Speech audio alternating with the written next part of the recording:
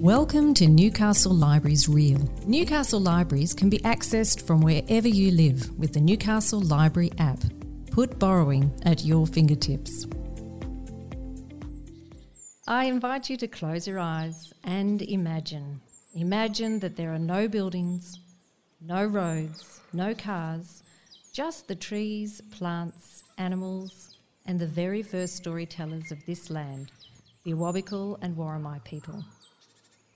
So I acknowledge them as the traditional custodians of this beautiful land in which we live.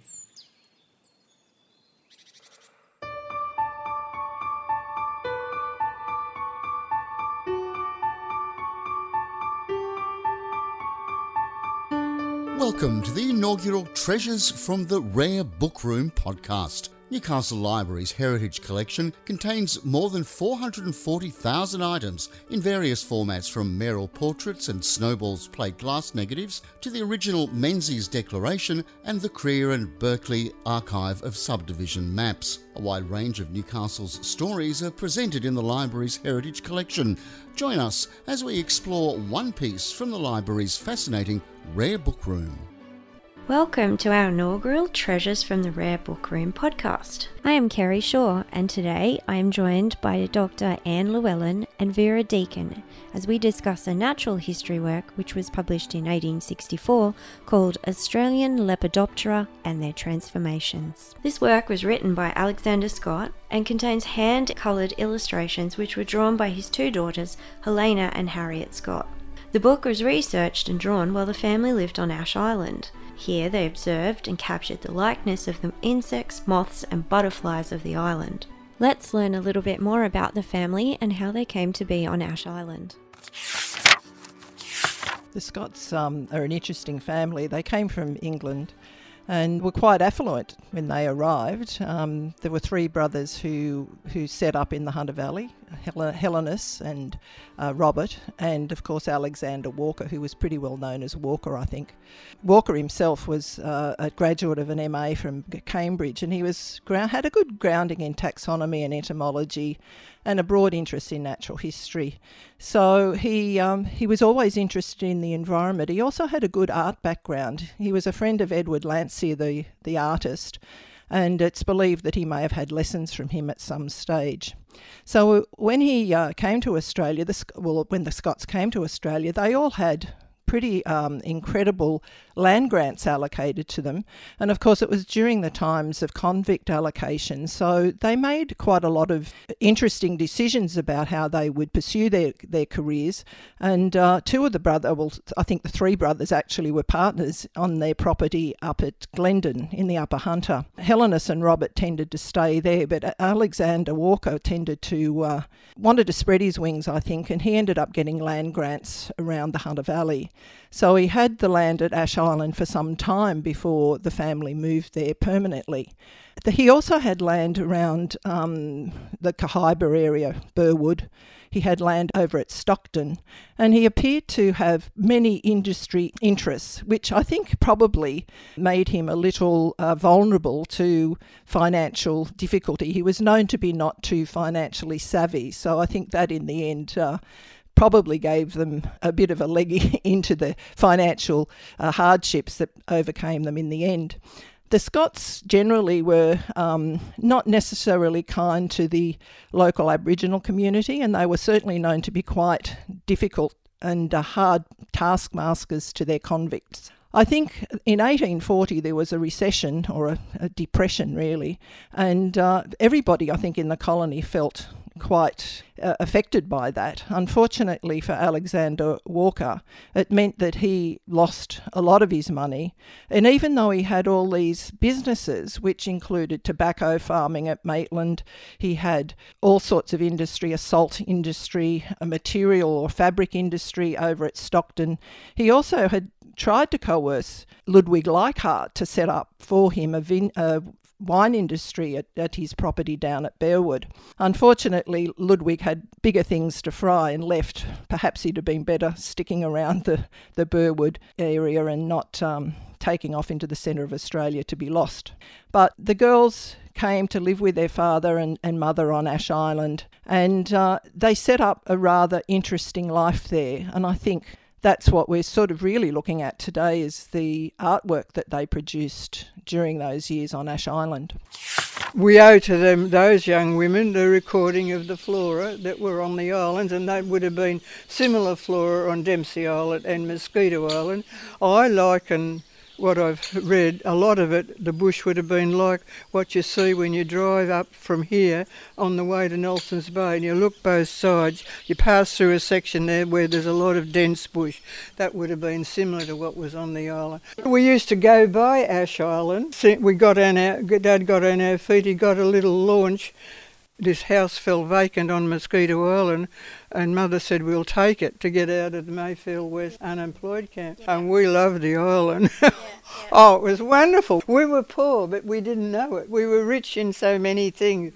I've had city women tell me, oh, you were lucky, Vera. I said, well, I realised we didn't have to run on hard pavements. We'd run across the paddocks and the fields. And school holidays, my brother and I would cook like mad from the Common Sense cookery book. And then we'd have a big picnic up the top of the island.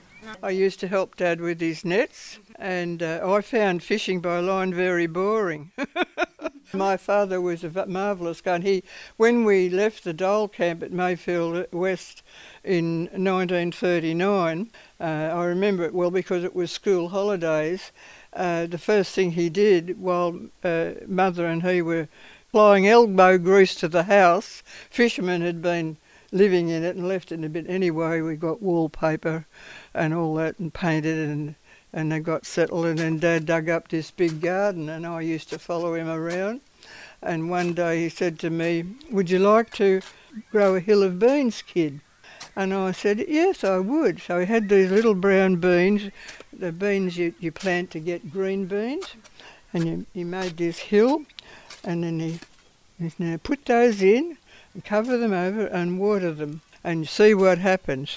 Well, after a while, suddenly I've never got over it, it shot up. It's really amazing, Well, it is amazing to see a big seed like that.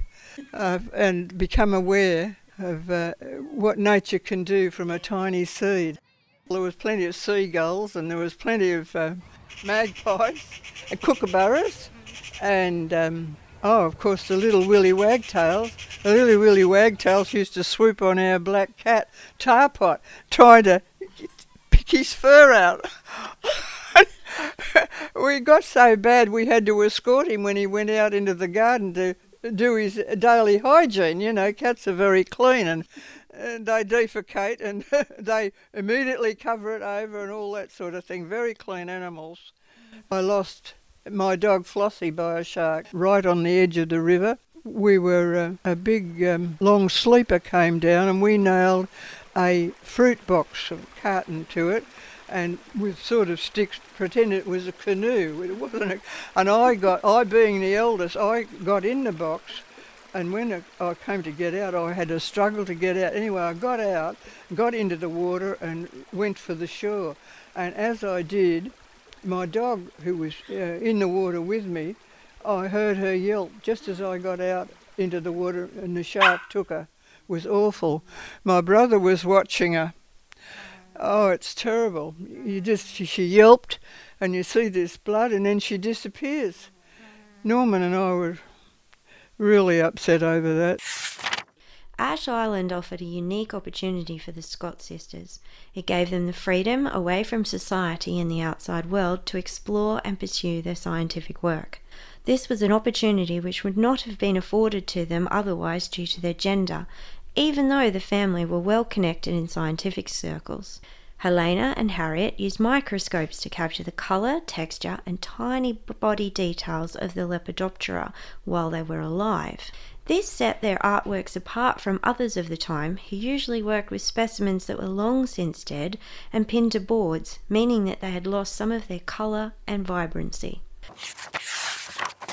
The Scott sisters, when they were working on Ash Island, were pretty privileged. I mean, we talk about them being disadvantaged, being women in their day, but because of their father's connections with the scientists of the day and the people at the Australian Museum, they had access to incredible collections, and they contributed to those collections as well. But their life would have been interesting in that because they were able to access the natural world on the island, they were able to see butterflies and plants and animals and the landscape on a day-to-day basis. So they would see the butterflies on particular plants, and then they would probably collect from those plants and bring those specimens, the eggs of the butterfly, into the house or into a protected space where they could observe and draw and watch and write about and record all of the features of those butterflies over time.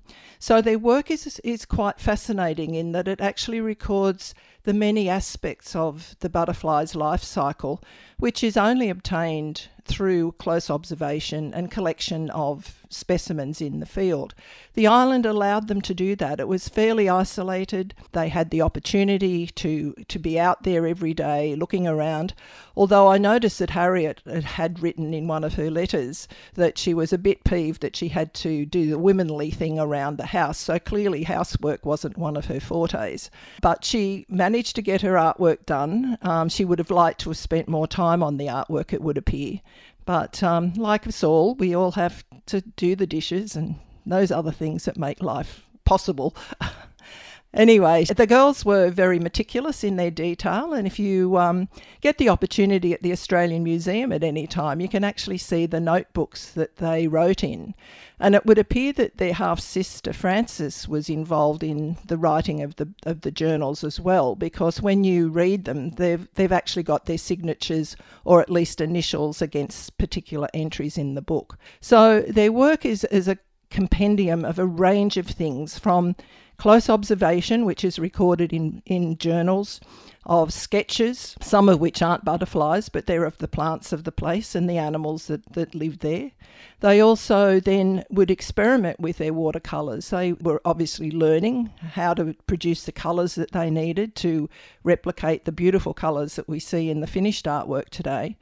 And they would draft the final artwork. They would make sure that would be probably referred to one of the scientists at the museum or through their father to make sure that the artwork actually told the story that they needed to tell before they would then go on to a finished artwork that we can see today. So it was a fairly meticulous process that they followed, and because they had these contacts with the museum and the experts of their day, they often wrote letters and exchanged correspondence between those people. So in many ways they were privileged in some ways because they had access to all of this information. They were actually made honorary members of the Australian Entomological Society, which was, for a woman in their time, was probably almost unique. So I think, what sets them apart with their artwork today is the outstanding accuracy that they're famous for. And it makes that work important to researchers today because the colours are accurate, the information's accurate. It shows a point in time in a particular location in the Hunter Valley, and that work is now being used also by ecologists to rehabilitate parts of the Lower Hunter. The plants and animals that they've captured in their artwork are now being used to restore plant species on Ash Island to try and rehabilitate an island that was largely industrialised over the years. So what their work has done is not only look to the past, it's also now being used to preserve the future. My friend Malcolm Bailey, he heard on the wireless that there was a bus tour of Ash Island. So he rang me up and he said, "You ought to ring up and go on the tour." So I did. I rang up and I went, and that's how I got onto Ash Island. Okay. They had what they called the Kooragang Wetlands Rehabilitation Project, led by a beautiful woman called Peggy Svoboda. We regenerated the bush.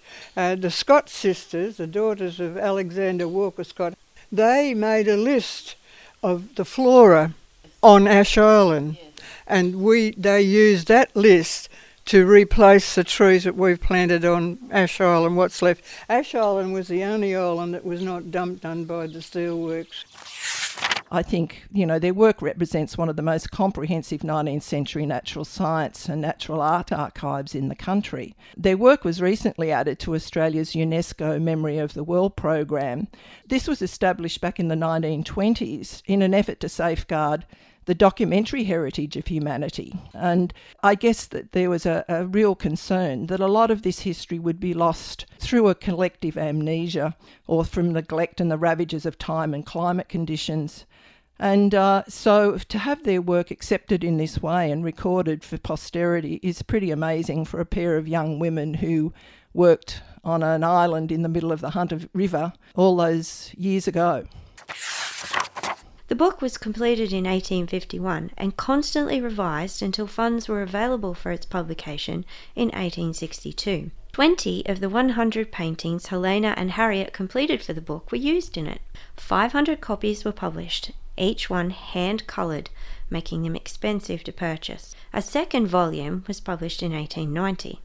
Helena left Ash Island in 1864 upon marrying Edward Ford and accompanied him on his exploration of the Darling River the following year. Her drawings from this expedition feature in William Wools's book Contribution to the Flora of Australia, which was published in 1867. The rest of the family left Ash Island in 1866 after Alexander Scott was declared bankrupt when his many business ventures failed. I think that Alexander Walker Scott was so heavily committed in so many areas that when the Depression of the 1840s hit the country, he appeared to be not able to sustain all his businesses. He seemed to have fingers in many pies, which sort of suggested that he maybe not have been paying attention to the financial robustness of any of his businesses. He was an entrepreneur and he was an industrialist, a politician and a magistrate. He had businesses and locations, land and property all over the place, but even he, with all of those resources, couldn't make a go of it, and ultimately he had to sell the property on Ash Island and sell up all his business interests and go back to Sydney to live. So the girls were taken back into what was for them probably not the most ideal situation. They'd come from the peace and tranquility of Ash Island, where often quite learned people would come and visit, and they would mix with people like Ludwig Leichhardt, and John and Elizabeth Gould visited them on the island. And so this idyllic world that they'd inhabited for some 20 years was no longer at their disposal, and life for them became a lot more difficult. They had to then set about earning a living. They didn't have the resources of their father to fall back on. They had to now make a living as paid illustrators, which for them would have been hard in those difficult times. It would have been rather a come down for the girls to have suddenly had to make a living from their own resources, and as it was tough times. I mean, the economy was poor. How many scientific illustrations they could do would be limited. I imagine the museum would have suffered from a lack of resources, which is, pretty common these days, isn't it? So it was still happening all those years ago. Yeah, the Scott sisters had to become a bit more diverse in the things that they did to earn a living, and like many of us as illustrators, we often have to sort of turn to the digital age or to the different media, advertising and, dare say it, design to actually make a living. So they would have done that, and I understand that they actually were involved in developing the first Australian Christmas cards.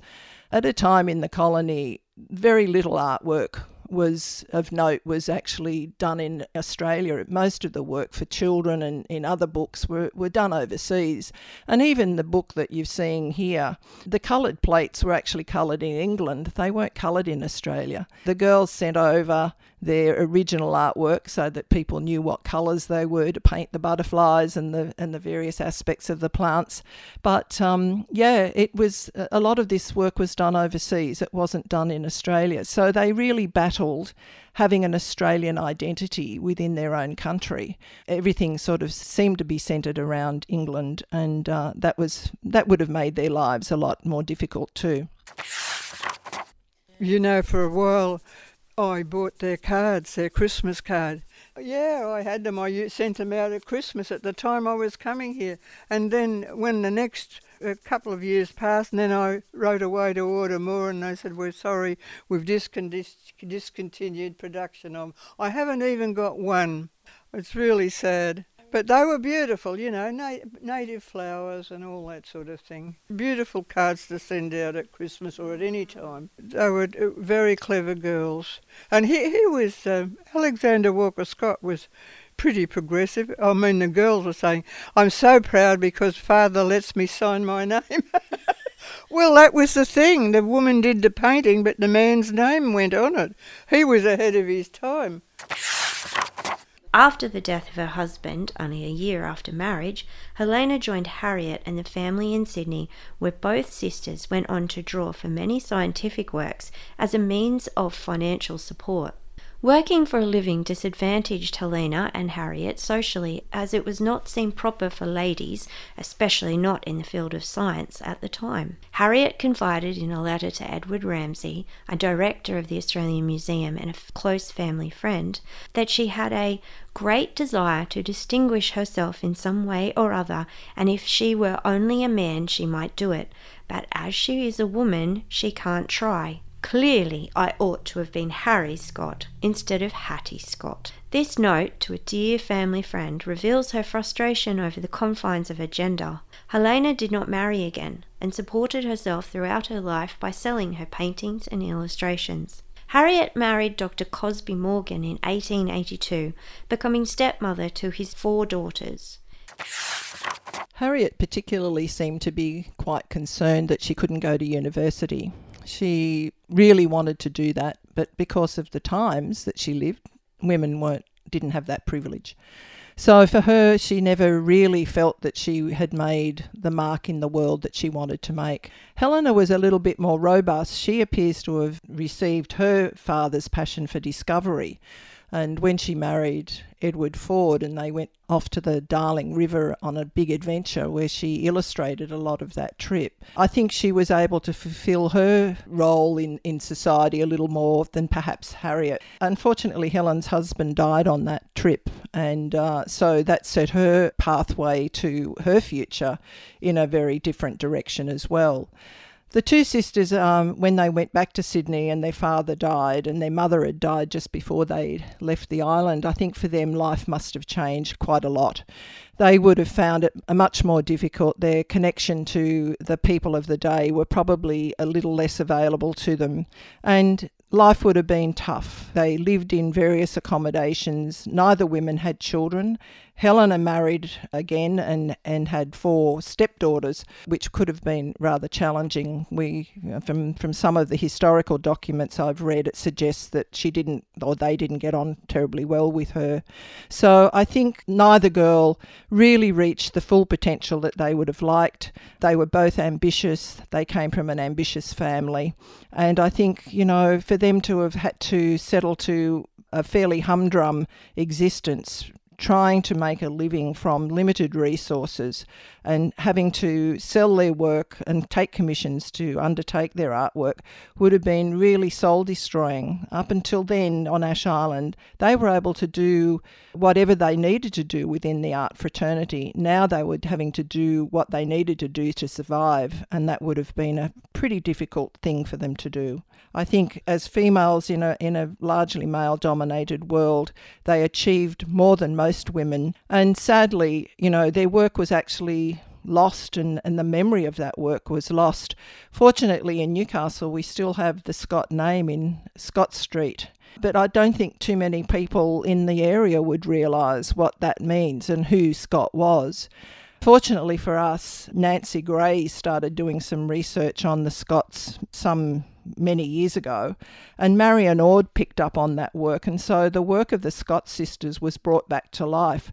The artwork itself had been secreted in the Australian Museum for nearly 100 years before it was rediscovered, and it's through that discovery and the reproduction of the artwork in Marion Ord's books that we began to know a lot more about the Scotts, about the physical artefacts left behind by the Scots. Not the property or the houses that they left behind, but the beautiful artwork that tells a story of what the place around the Hunter Valley was like all those years ago.